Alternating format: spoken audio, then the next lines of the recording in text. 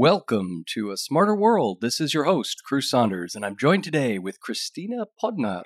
She was a digital policy innovator. For over 2 decades, she's worked with some of the most high-profile companies to balance the risk and opportunity of conducting business in the digital age. Christina is the principal of Native Trust Consulting. Her book, The Power of Digital Policy, was published in March of 2019. Welcome to the show, Christina. Thanks for joining. Thanks for having me. So much fun to be here. It is, and we get to be in person here in Washington, D.C., which is one of the homes for digital policy governance and the considerations therein, which is a big topic as new regulations are pouring into the consciousness of the digital community. And many people are starting to look at privacy, starting to look at the regulatory environment, accessibility, and other forms of interaction with global markets and their regulations as something that needs careful attention. And so you couldn't be talking about a more important topic at a more important time. And I'm really pleased that our audience gets to benefit from your wonderful experience you've developed in this niche, which is not going to be a niche for much longer. I think it's really going to be a part of what every enterprise needs to consider when putting together a program around customer communication or any form of communication in the digital space. So first of all, let's just start with what is digital policy and why should organization leaders care? Why should the content community care? Great. Well, that's a wonderful place to start, actually. And let's talk first about, like you said, what are digital policies? So people's heads immediately go to legislation, regulation, things that are sort of legal or regulatory in nature. But the reality is that there's an entire spectrum of things that are really digital policy. And the best way to think about digital policy is really as guardrails. In fact, for people who either have been children, which we all have, or have children, the way I explain it is almost having your backyard with a fence. You tell your kids they can go out there, they can play, they can do whatever they want to. They just can't leave the confines of your backyard and that fence. It's there to keep them safe.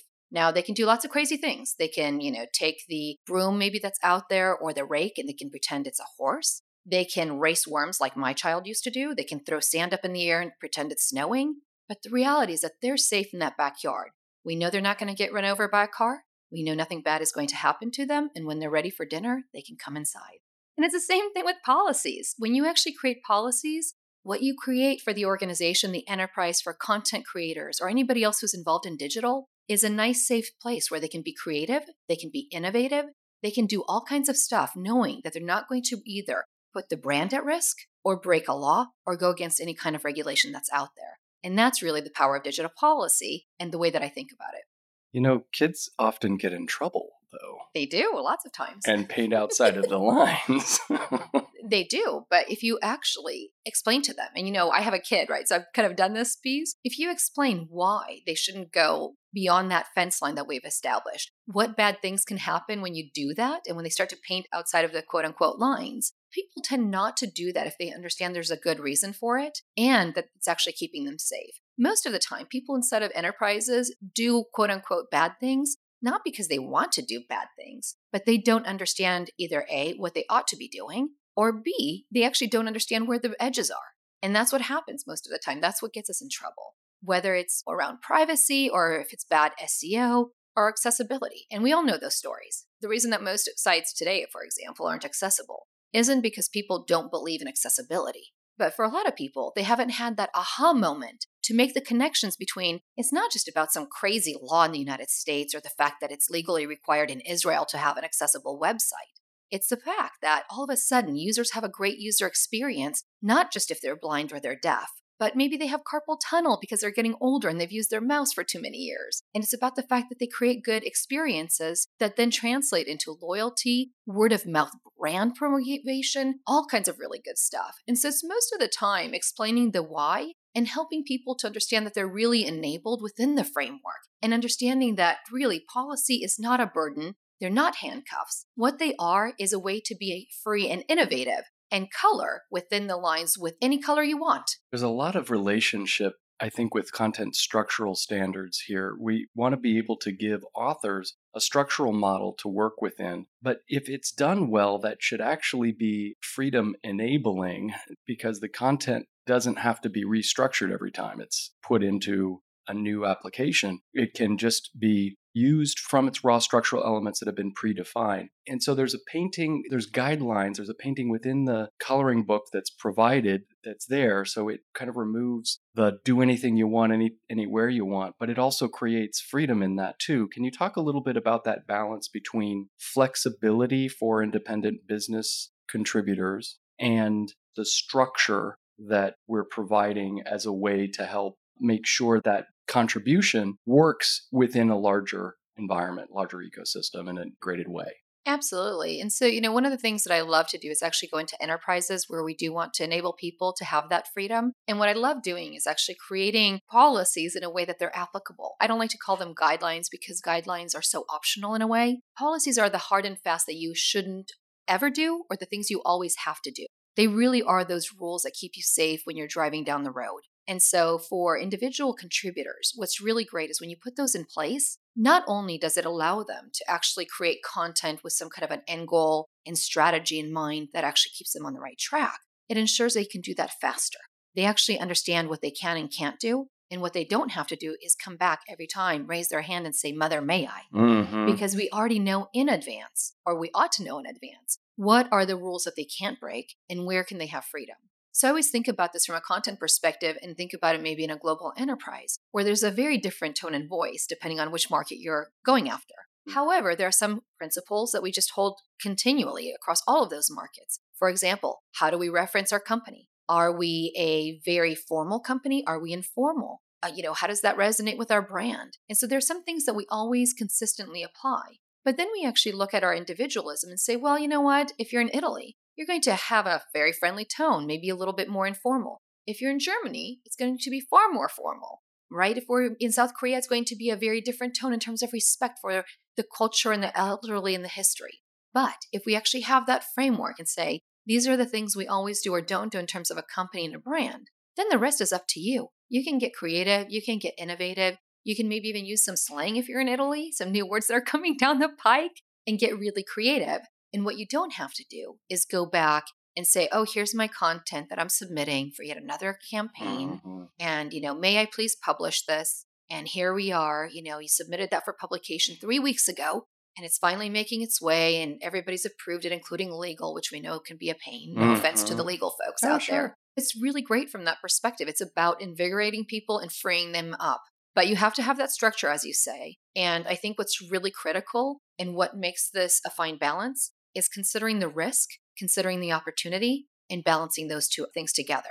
Because oftentimes what I see is either people are driving without a seatbelt or they're being too cautious and they're not exploiting content and digital for what it's actually worth and reaping the opportunity and the benefits. I think the picture you're painting there is one of velocity through definition. And that's interesting to me because I think one of the objections we hear when introducing structure is it's going to slow things down, but it actually does the opposite. It enables speed of decision, autonomy of movement, and ultimately velocity of content through a workflow into published environment when there's guidelines. If the guidelines are adhered to, then the policy is adhered to. There's a green light all the way through.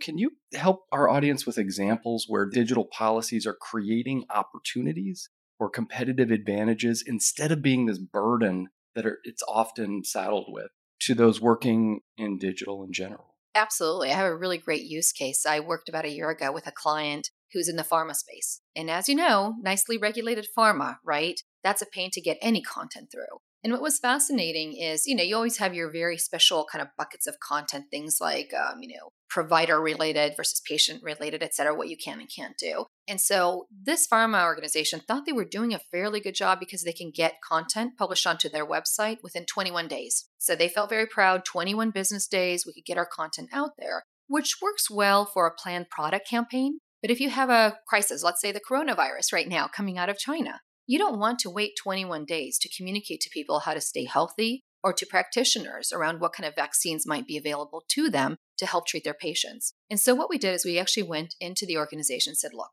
why is it taking 21 days? And the reason it was taking that is because there was a lack of trust and people actually didn't understand up front what policies they had to adhere to. So what you had is a lot of people creating content on the front end, sending it to legal pushing back on them. Then they would actually say, okay, we've gone through legal. Then it would go through brand review, came back from brand review. Okay, now we're actually through legal and brand. What's next? Oh, the localization team, the imagery team. Well, no wonder it was 21 days. But what we were able to do is say, look, let's flip this on its head. Rather than saying mother may I every single time, let's look at a model where I assume that you're smart because we hired you into this organization. You are accountable because you're smart and accountable, which is why we hired you. And let's tell you up front the things you have to do and what you should never do. And then let's try this again. And it was really, really cool to watch because once we got those kind of systems and mechanisms in place, we freed up the content contributors to get their content through the process in 3 days. Right? So 21 to 3 days. Absolutely amazing. But what was happening is you had content creators who upfront understood what legal was looking for. They knew that they could submit to legal in all the crazy different variations of here's what the content looks like on an iPad versus an iPhone versus an Android device versus a computer screen. And that was part of the submission package. Not a lot of back and forth after that. Why? Legal sees it, signs off on it. Brand sees it, signs off on it right away. And after that, you don't even have to worry about the rest of the workflow that you did before because we've already baked in all of those requirements. And it's almost like they're pre-vetted. And so for that organization in particular, they got to the point where if it is something like a coronavirus situation and a major outbreak, or maybe Ebola outbreak, where you really have to have almost like an emergency communication piece, they can actually do that now within 1 day, where it's only the really critical folks that have to sign off. And what's interesting is the integrity of the content. It's great that we got 21 to 3 days, right? That's fabulous. But then what we actually saw was an increase by threefold satisfaction of content contributors in terms of their happiness in content creation processes. And what we saw is that on the whole, there was actually more thoughtful content coming through, things that were more relevant to the content strategy and to the general digital strategy, and it made more sense. So you see that that's a really good example, but there's others. We see startups, for example. Policies in a startup world, how can you even have that? Startups need to move fast. But what you actually see is good policies, creating good practices around data in startups. We don't want to choke them, but we want to put enough structure so when they go out and try and raise capital, when they try and actually sell their business, investors are looking at them. Companies are looking at them and they're saying, you know what? I'm going to give you top dollar for your company. Because you are compliant with regulations, you're doing the smart thing, and you already have data governance in place that allows us to exploit that data for what we want to do in the marketplace. And there's value to be had in all of those models. Well, and on the flip side, there's risk in not doing it, right? I mean, I think that the regulatory risk associated with not having policy in place is very significant in the millions or billions of dollars for many organizations. It's interesting you're talking about the legal review cycle. It's one of the areas we looked at extensively in the last year is working with a pharma to overhaul their medical legal review life cycle. And a big part of that was technology enablement. But I'm seeing now that the policy discussion really can be a major contributor to that. So it's not just, hey, we need a supply chain with XML handoffs from authoring to management to publishing to different reviewers, because all of that, it underpins velocity within enterprise content environments. But also, the existence of clear and clean policy needs to envelop that kind of transformation. Absolutely. And if you get the right policies, not only do you have velocity, but you have velocity in the right direction. And that I think is a really important distinction, right? Because it's not just about having a well-oiled machine. It's about having a well-oiled machine that's doing the right thing. It's so possible to amplify bad stuff. Right? Exactly, right. And that's kind of what technology does a lot of times, right? It's like, yeah, I can drive a faster car. Yeah. But, oh, sorry, you wanted to go to Ohio, we're going to Florida. Yeah. No, that's really key. Well, one of the things we've also been struggling with in the enterprise, I mean, I think in general, is the organizational structure around shared artifacts, policies, semantics, all of the things that really create coherent content systems, all of them require cross-functional groups to be doing stuff together and to be collaborating at a very intimate level that hasn't really been required in previous eras. And I feel like the 2020s, we're going to be really doing a lot more collaboration between department silos. So what are you seeing about who in the organization today is involved in administering and managing digital policy? And what do you think that will evolve to? If you could set the perfect org structure in place, what would that look like? So today, 9 out of 10 times what I see is digital policies are owned out of the legal department or the regulatory compliance department, which is wonderful in the sense that they understand the laws and the regulations, but completely wrong because they don't understand digital content or digital marketing, right? So they're missing the opportunity while they're understanding the risk. It creates handcuffs. It also creates a lot of guidance in the form of a PDF on SharePoint that nobody wants to read. So it's a lot of shelfware and it's not really helping the organization. If I could wave a magic wand and make that all go away, what I'd really have is everybody in the organization coming together to make this work. So we're talking about probably having a digital steward who understands the entire landscape of digital policy and having them sit, preferably either in legal or in marketing, don't have a preference. But what I want this person to understand is there's a gamut of things to think about that require us to actually balance the risk and the opportunity of digital. And yes, legal and regulatory have a function, but you know what? So does brand safety, also the brand consistency, the tone and the voice, the type of systems and the technology that we're using. All of that is the gamut of digital policy. And so what I want somebody to understand is I'm the librarian for the organization, and I'm going to ensure that we have what we need, not a policy for everything, but those policies that we feel we need for the organization to keep us safe and sound while allowing for that velocity and that quickness and the agility that we need in the marketplace. With that in mind, that steward will actually work with people who are subject matter experts, whether they're in legal because they understand the laws, whether they're in marketing because they understand the brand, whether they're perhaps taxonomy expert out there because they understand the structures and the way that we actually need to use our search engines, whether it's the user experience person, whoever it is, right? Including, by the way, folks like procurement because they handle vendors and third parties who also need to understand these policies and work within that framework. So all of those people coming together and playing a role in the development of digital policies and really treating policies through an entire life cycle. So it's not just about creating shelfware and sticking it on SharePoint. It's about implementing that into the organization. And what I mean by that is policies don't have to be a Word document. Policies can be things like guidance inside of Salesforce that tells the sales team how to deal with certain customer information or prospect information. It can be guidance within Drupal that actually tells individuals what to do when they're entering content into the CMS. So we guide them and give them information and context where they're already working.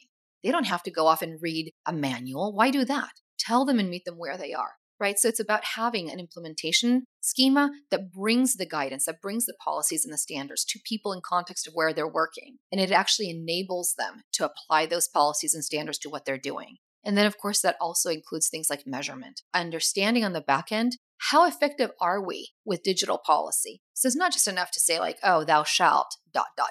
But am I as an organization, am I as a digital policy steward enabling you to do the things that I say you should do or should never do? Am I giving you the training, the knowledge, the money if it's hiring a digital agency to get things right? And if not, where are we failing? Because again, most of the time, people aren't looking to color outside of the lines because they want to color outside of the lines and do bad things. They don't know differently or they're not enabled to do things differently. So I really see policies as a support and enablement function within the organization. It can be driven from a marketing or a legal perspective, most likely. But what it needs to be is a comprehensive end-to-end viewpoint and somebody who knows enough to ask the questions of like, wow, I know we're into CCPA mode now that we've all been kind of through the whiplash reaction from GDPR. I hear that Washington State has a bill. I hear that Virginia has a bill. Ought we to maybe take a step back and think about this holistically? Is that worthwhile so that we apply a schema once in terms of privacy and don't have to keep kind of going through that whiplash mode? Or is it best as an organization to take a step back and hold off because we don't know what direction we're going in? Oh my gosh, this is actually really eye-opening for me because I think of schemas in a very technical sense of system-level schemas and content models that then structure the schemas inside of systems of record. And what's interesting is that by you correlating the policy schema or the, how did you put, behavioral schema? That actually is the application of a pattern that is enabling scale regardless of silo. And the same thing with content sets, semantics, and policy. What's interesting, let me propose something. We've been working with clients on org structure. We have this concept of the content services organization. We're building these in a couple of places. It reports to either a CDO, Chief Digital Officer, or a Chief Customer Officer, somebody in customer experience, but it's outside of marketing. It's outside of legal. It's sort of an independent organization that operates with a mandate to facilitate content asset flow use across an organization. Would policy make sense as a seat in that kind of org? It absolutely could make sense, but remember that you sort of need those two hats, right? You need to understand the content, the technical aspects, and you need that legal and regulatory. So I'm personally fine if you take somebody who maybe is going to be a digital native in the legal office in a few years and make them in charge of that. I'm happy if you take somebody who's in marketing, but their awareness is growing around GDPR, CCPA, accessibility lawsuits, etc. I'm happy if it's an independent function. In a way, I almost don't care where it sits as long as we have it. I think we'll have natural patterns in the future, right? And I'm starting to see the first generation of digital native lawyers coming in who kind of get the fact that it's not just about the law, it's about the user experience. So maybe in like 15, 20, 30 years, we'll be there, right? We're not there yet. And I'm seeing really smart people who are sitting in marketing and they kind of get GDPR, they kind of get CCPA, but it's not their day job. And so that's really, really hard. Maybe having somebody in the CDO office is really the right mix. What I care about is that they have that right skill set and that right mentality rather than where they report in the organization, because it matters less where they're really plugged in as much as the value they're bringing to the organization and making sure that they're actually the advocate for balancing out those risks and opportunities. Is it enough to advocate? Don't they need to have some authority? So I actually don't believe that. So, Really? yeah, I know people go, what? This is not the policeman? And it's like, no, to me, it's not the policeman of the world. And I'll tell you why. Because I think that authority can be delegated to digital policy stewards.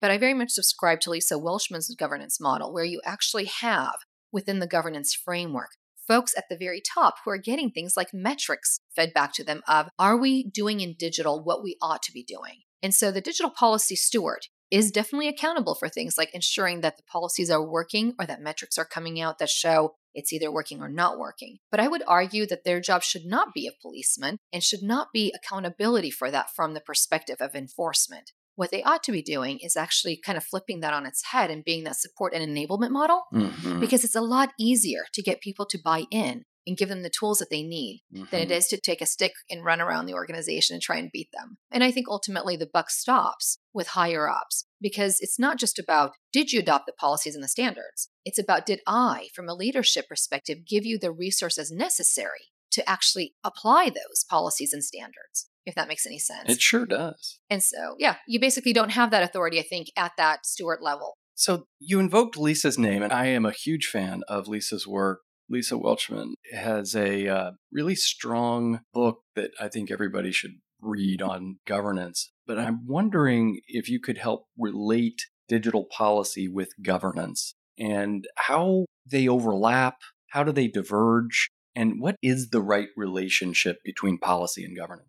Oh, that's a really great question. In fact, I'm very grateful to Lisa for including me in her book on the digital policy section. So she was kind enough to invite me to collaborate and give some feedback during that process. And it's interesting to me because people don't understand that correlation, yet there's a really strong correlation that we need to be aware of. There's a digital governance framework, which really talks about who is accountable and who's responsible for things like defining the digital strategy in the organization, defining digital policy, and defining digital standards. And really the premise of her book is that we can actually manage what has been historically chaos in the organization. You can gain velocity, but you actually have to understand who ought to be involved in that process. I very much subscribe to that model, which is why I talk about digital policy stewards and authors in that context. But what I do is actually extend that methodology in a way to include the how do you get the policies done? And what is that gamut of policies that organizations ought to be thinking about? And so it's almost like there's a really natural flow down effect. If you define your digital governance framework,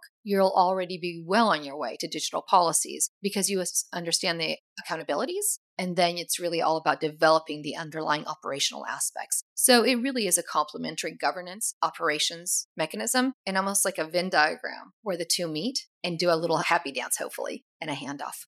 And Lisa talks some about the role of committees. What's your sense about the level to which committees or cross-functional groups that reassemble around a topic should be involved in policy development? Can that be done in a committee, or is that or is that an impossible? Right. Right. Well, in some organizations, that's the only way to do it. Unfortunately or unfortunately, we see this a lot more in government and certainly in nonprofits where committees are a thing, and that's okay. So I think that that's fine. If that's how the organizational culture functions and that's your governance framework, that's great. Let's leverage that. Also, think about this historically. If the organization already has a committee, for example, this happens a lot in higher ed. You have committees that are already working on Title IX, for example, and admissions issues. Well, why not extend that to talk about policy around accessibility? It makes no sense to create yet another silo. Yeah. Right? Let's extend that committee into the policymaking function around digital. But the mistake we make, though, is always saying that we're going to defer to committees when we don't have to. And that's where people get stuck a lot.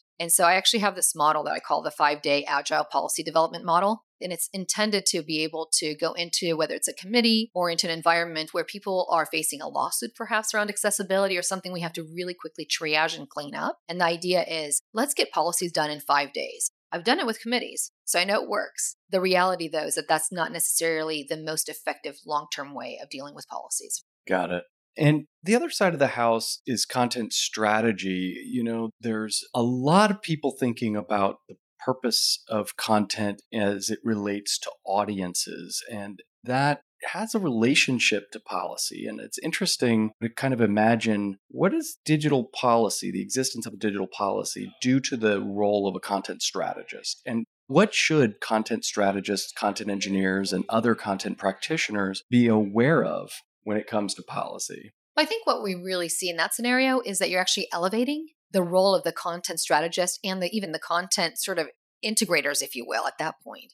Because what's happening is we need to understand policies for content development. And we can't do that really without a content strategist, right? I don't actually understand what the boundaries are of the things we should always do or never do with content without those strategists in place. They define the audience. They tell me the tone and the voice. They tell me certain audience in certain markets I ought to do certain things for, whether it's, for example, taking opportunities to repurpose imagery. Let's take that as an example. I know that in the European market, I can use certain imagery. If I'm selling pajamas, I can use certain imagery within, let's say, Germany and France and Croatia. But if it's two males, I can't do that in Russia because they actually don't condone same-sex marriage in Russia. In fact, we've had some trip-ups, for example, with IKEA that pointed that out. But if you have really good content strategists who understand sort of the vision of the brand, and you can actually put them together with a digital policy steward who asks the question of like, will this impact us? We to be paying attention to this law in Russia. Then all of a sudden, the content strategist will say, let's make a rule perhaps that if we're going to advertise our pajamas, we're basically going to use a same-sex model couple, if you will, across all markets in Europe so that we can also adapt for Russia. Or you know what? The brand that we stand for believes in other things and we support human rights in a different way, in which case we're going to maybe tailor for each market. And it immediately starts to set the stage for globalization versus localization or any mix in between. And so that from a policy perspective, I can't tell you without content strategists. So they're kind of part of my gold bucket, when I'm going out there and creating these frameworks. Okay. Yep. More collaboration, which is really the overwhelming theme is, hey, we need to work together. When it comes to big regulatory challenges, I think there's a lot of overwhelm that's pretty easy to trigger in the minds of many. GDPR, everybody kind of wanted to hide under a rock and pretend it wasn't happening until it did. And I have been surprised at how well the market as a whole has seemed to adapt to the strictures of GDPR. And by and large, it seems that there's commitment to the privacy rights that GDPR is attempting to impose upon publishers. Now there's domestic regulation flowing rapidly. CCPA is coming around, and there's also more international standards in Brazil and other places. Can you talk a little bit about the environment? Give us a primer on some of what is currently hot on the regulatory landscape and kind of how you think about addressing regulatory issues. Absolutely. So let's just talk about data privacy in terms of the data regulations, because there's so many others out there. But staying in that lane, I think what's interesting is there has always been, and I should say always, but for the last 15 years, there has been some form of data privacy regulation out there. The reality is that people were not just paying attention, right? None of us were paying attention because it was happening in far off places. It was happening inside of China. It was happening inside of Russia. It was happening in other places that just weren't maybe at the top of our marketing bucket list. Now it's happening, like you said, GDPR in Europe. We're actually seeing Brazil coming into effect later this year in August. California came into effect in January, won't be enforced until July 1st. A lot of folks aren't paying attention to Nevada, as I mentioned before we started recording, which went into effect actually before California. And we also have Vermont and Maine and Connecticut, not to mention a slew of others that are just proposed. In fact, if you go to my website, you'll see the map of the world with all these dots on them where we have either data localization or data privacy laws. And usually when people see that, they go, whoa, it looks like snow fell on the globe. It's like, yes, because either A, there's already something in place, or B, there's about to be something in place. And so it's really the new norm with which we're, I think, starting to operate. And you're right. I think that there was a little bit of a panic as GDPR came into effect. There was a lot of sense of like the sky's going to fall. And here we are in 2020. The sky's still above us. Fine. Nothing bad happened. We are living in a new world order where we're seeing regulators go after either the big tech guys or after folks who have a data breach. But I think what we're seeing underneath all of the headlines are really small marketers and larger publishing houses that are being smart. And they're adopting, like you said, to this new kind of reality. But what I see them doing, at least the really smart ones, is saying, look, there are commonalities to all of these data regulations out there. Let's not worry about this crazy whiplash and adjusting from GDPR to CCPA to LGDP to PAPIA and to whatever next acronym we're going to select. Let's actually focus on the fact that all of these regulations have fundamental principles in place. I've boiled them down to 8. And people go, what?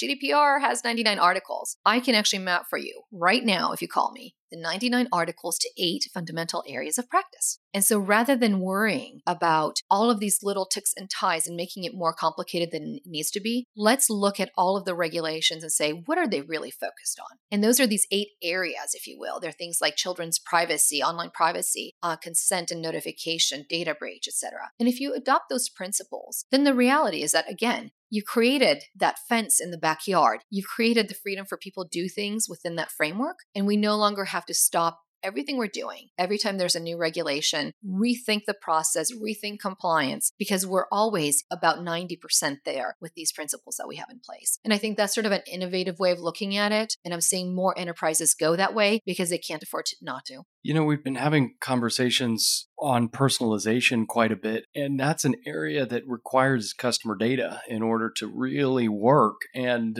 we know that there's a lot of architectural challenges with being able to either use or not use data based on customer preference, and then also to be able to export data on demand when customer wants the data that they own. But overall, the general principle that a customer, any consumer owns their data. We as individuals own our data, and businesses are just kind of leasing permission for parts of our data profile. That mindset is a shift from the early days of get as much data and use it as any crazy way you possibly want to and aggregate as much of it as possible in order to sort of win the day. And that's a big fundamental change. And it's a scary one. It's a very scary one because all of a sudden you're telling me that I can't collect as much data as I used to. Well, what does that mean? Because I used to be able to tell my boss that I was collecting all this data or I could profile so many users and I had all this stuff. What am I saying now? That I'm only able to profile certain subsets of that user population? What's going on? And so I think it's scary. In addition to a huge shift, I think it's a scary shift for many. But I think what's interesting there is the ability to turn it around and say, now I have more meaningful relationships, more meaningful profiles, more meaningful data, and more meaningful relationships. And I actually have users that are willing to trust me with our data, and I can actually do even more with that data in order to actually make their lives easier. Wow, now that's powerful because those are the people that are going to buy from us. And so to me, I no longer need 1,000 people out there that I'm just sort of spraying and praying. I can have 100 people that I know are going to buy into my message, and those are the people that are valuable. And targeting only those 100 versus 1,000 who may or may not respond to what I'm saying. But again, it's a really big mind shift for everybody. It's definitely different from what we've been doing. It also means in a lot of instances, giving up a lot of these IT systems that we had and building a lot of these data lakes or using analytics in a very different way. So maybe the analytics that we're collecting are more sort of anonymized and we're looking for patterns that we're going to use in different ways to approach those 100 prospects or customers who we know will respond to us rather than assuming that just massively kind of propagating content out there to the whole audience is what the value proposition is. So in addition to hiring data scientists, we now need to hire policy scientists. Or grow a policy individual inside of your house because you probably already have somebody like that there. Yeah, no, and that's a good point. If there's not a person to advocate for policy, it's too easy to let it be a sideline that somebody in legal deals with on an annual basis or something like that. But it actually needs to be more of an organic part Oh, of it's too ongoing boring, right? operations. Yeah. That's really boring, actually. Living your life kind of in that crazy paradigm that we used to have from 2003, where legal drove the train and it's all legalese. And that's just a really bad way of working. And it's 2020. We all deserve to be happy at work and we all deserve to be enabled and supported in the work that we do. And I think that that requires us kind of having this mind shift in terms of what policy is and what it can do for the organization and for us as workers. And those advocates are really empowering the enterprise and empowering the customer and creating a really different relationship with regards to the interaction with content and customer experience as a result of their work. So it's certainly not a boring job. It seems to me actually like a constantly changing, very interesting landscape that policy is. I'm seeing more and more people take on that role in the organization. They're really change agents. And the ones that I'm kind of seeing take this on are not only having really exciting jobs, but really meaningful ones from a pure career perspective. So thinking about the changes that they're actually driving in the organization and how vital that role is becoming to the business. That's really kind of cool, not just on an individual day-to-day basis, but a trajectory for a career going forward. Well, you've written this really impressive book called The Power of Digital Policy, a practical guide to minimizing risk and maximizing opportunity for your organization. Would you let our listeners know a little bit more about that book and what opportunities do you see being overlooked that led you to write it? Absolutely. So, this project, probably like all books, took longer than I thought. What I was really trying to do is share my methodology. So, it's very much a how to book. It's actually intended to solve an actual problem in the organization. And it actually provides the methodology that I use with my clients to define who are the digital policy stewards, who are the digital policy authors in the organization, what type of roles and job responsibilities ought they to have. In fact, I included job descriptions in case anybody needs those. And I've included things like how do you run a meeting? What kind of agenda do you need? If you're going to develop policies, what are the things you should consider doing right away if you need to, versus what are the longer term things to do? What are the questions you ought to be asking? And again, keeping that end-to-end digital process in mind and treating organizations as being at different parts in their journey, because we have some organizations that are just starting out with policy. They might be in a completely chaotic state. They have a lot of shelfware, as I like to call it. They need to actually get a move on policy. And then you have, at the other extreme, sort of these gold standards. And by the way, nobody has it out there perfectly yet. But they are what I call sort of the gold standard because they've really matured over time. They're doing things the right way. And the book is intended to help them as well understand where there are gaps, because there are gaps. And so it's everybody kind of in between, whether you're a starter, kind of a beginner, whether you're an intermediate company in terms of policy or an expert, the book is written to help you understand what you should tackle first, how to tackle it, and then how to make this actionable and relevant within the organization, including the change management tips. Do you have an example of a company that might be doing this particularly well or have a visible or more transparent way of understanding policy the public can see? Absolutely. In fact, I had, I think, pointed out in an earlier conversation with you, Mars. And so they just went publicly, actually, with what they're doing around digital policy. And it's wonderful to see. They've actually committed as part of their brand values, as part of their strategy, who they're actually targeting in terms of their content. And they've said that they will not target children under the age of 12. It's actually under the age of 13 for digital content specifically, right? So they're distinguishing in that omni-channel context, if you will, what's digital versus what they actually might be seeing on TV or the street, etc. But anyway, they've said this is what we want to do in terms of protecting children and their privacy and who we're actually marketing to. Here's what we're doing in terms of hitting our goals for brand awareness. And here's what we're trying to do in terms of privacy. And what they've done is defined what their minimum compliance levels are. And they've been very transparent around how well they're doing to hit those milestones. So their latest report actually shows that not only are they hitting all of the goals that they have, but they're starting to exceed them. And they're very transparent. Highly recommend looking at them from a digital policy perspective. It's a wonderful use case. Do you happen to know the URL? Where should we look for that?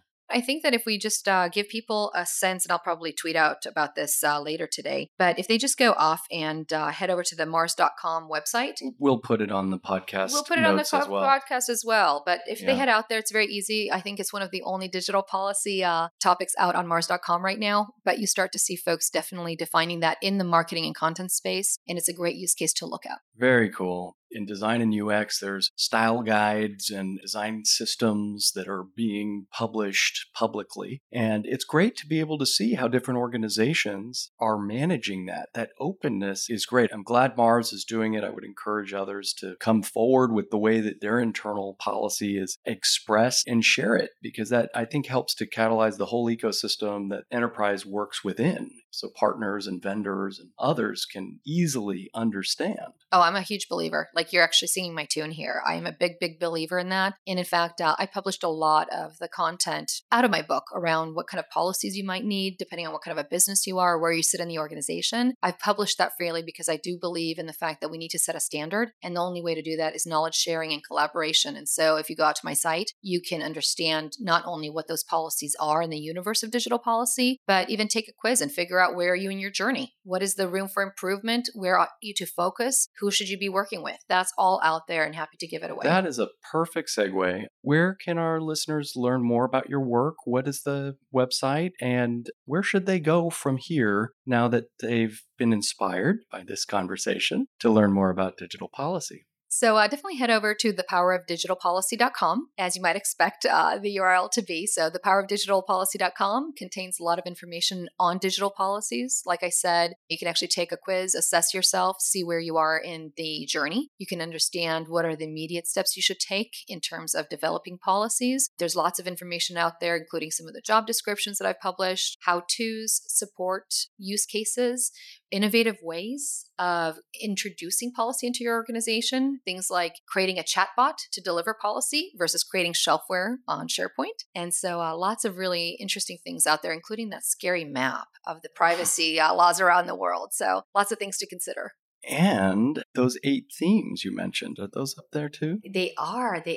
There's 8 themes, and you can easily grab them, but off the top of my head, and I always tend to forget one. So holding myself accountable here if I do forget them. So we've got accountability and children's online privacy, content and processing, notification data rights, privacy by design, data breach notification, data localization, and my favorite, contracting and procurement, because remember, everybody forgets their vendors. Wonderful. This has been such a far-reaching and delightful, surprisingly delightful conversation about digital policy. Thank you, Christina, for joining us. Thanks for having me. It's always fun to talk digital policies, but you made it even more so. Awesome. See you later. This episode of Towards a Smarter World is brought to you by the Content Intelligence Service. Learn more about intelligent customer experience powered by content strategy, engineering, and operations at simpleA.com.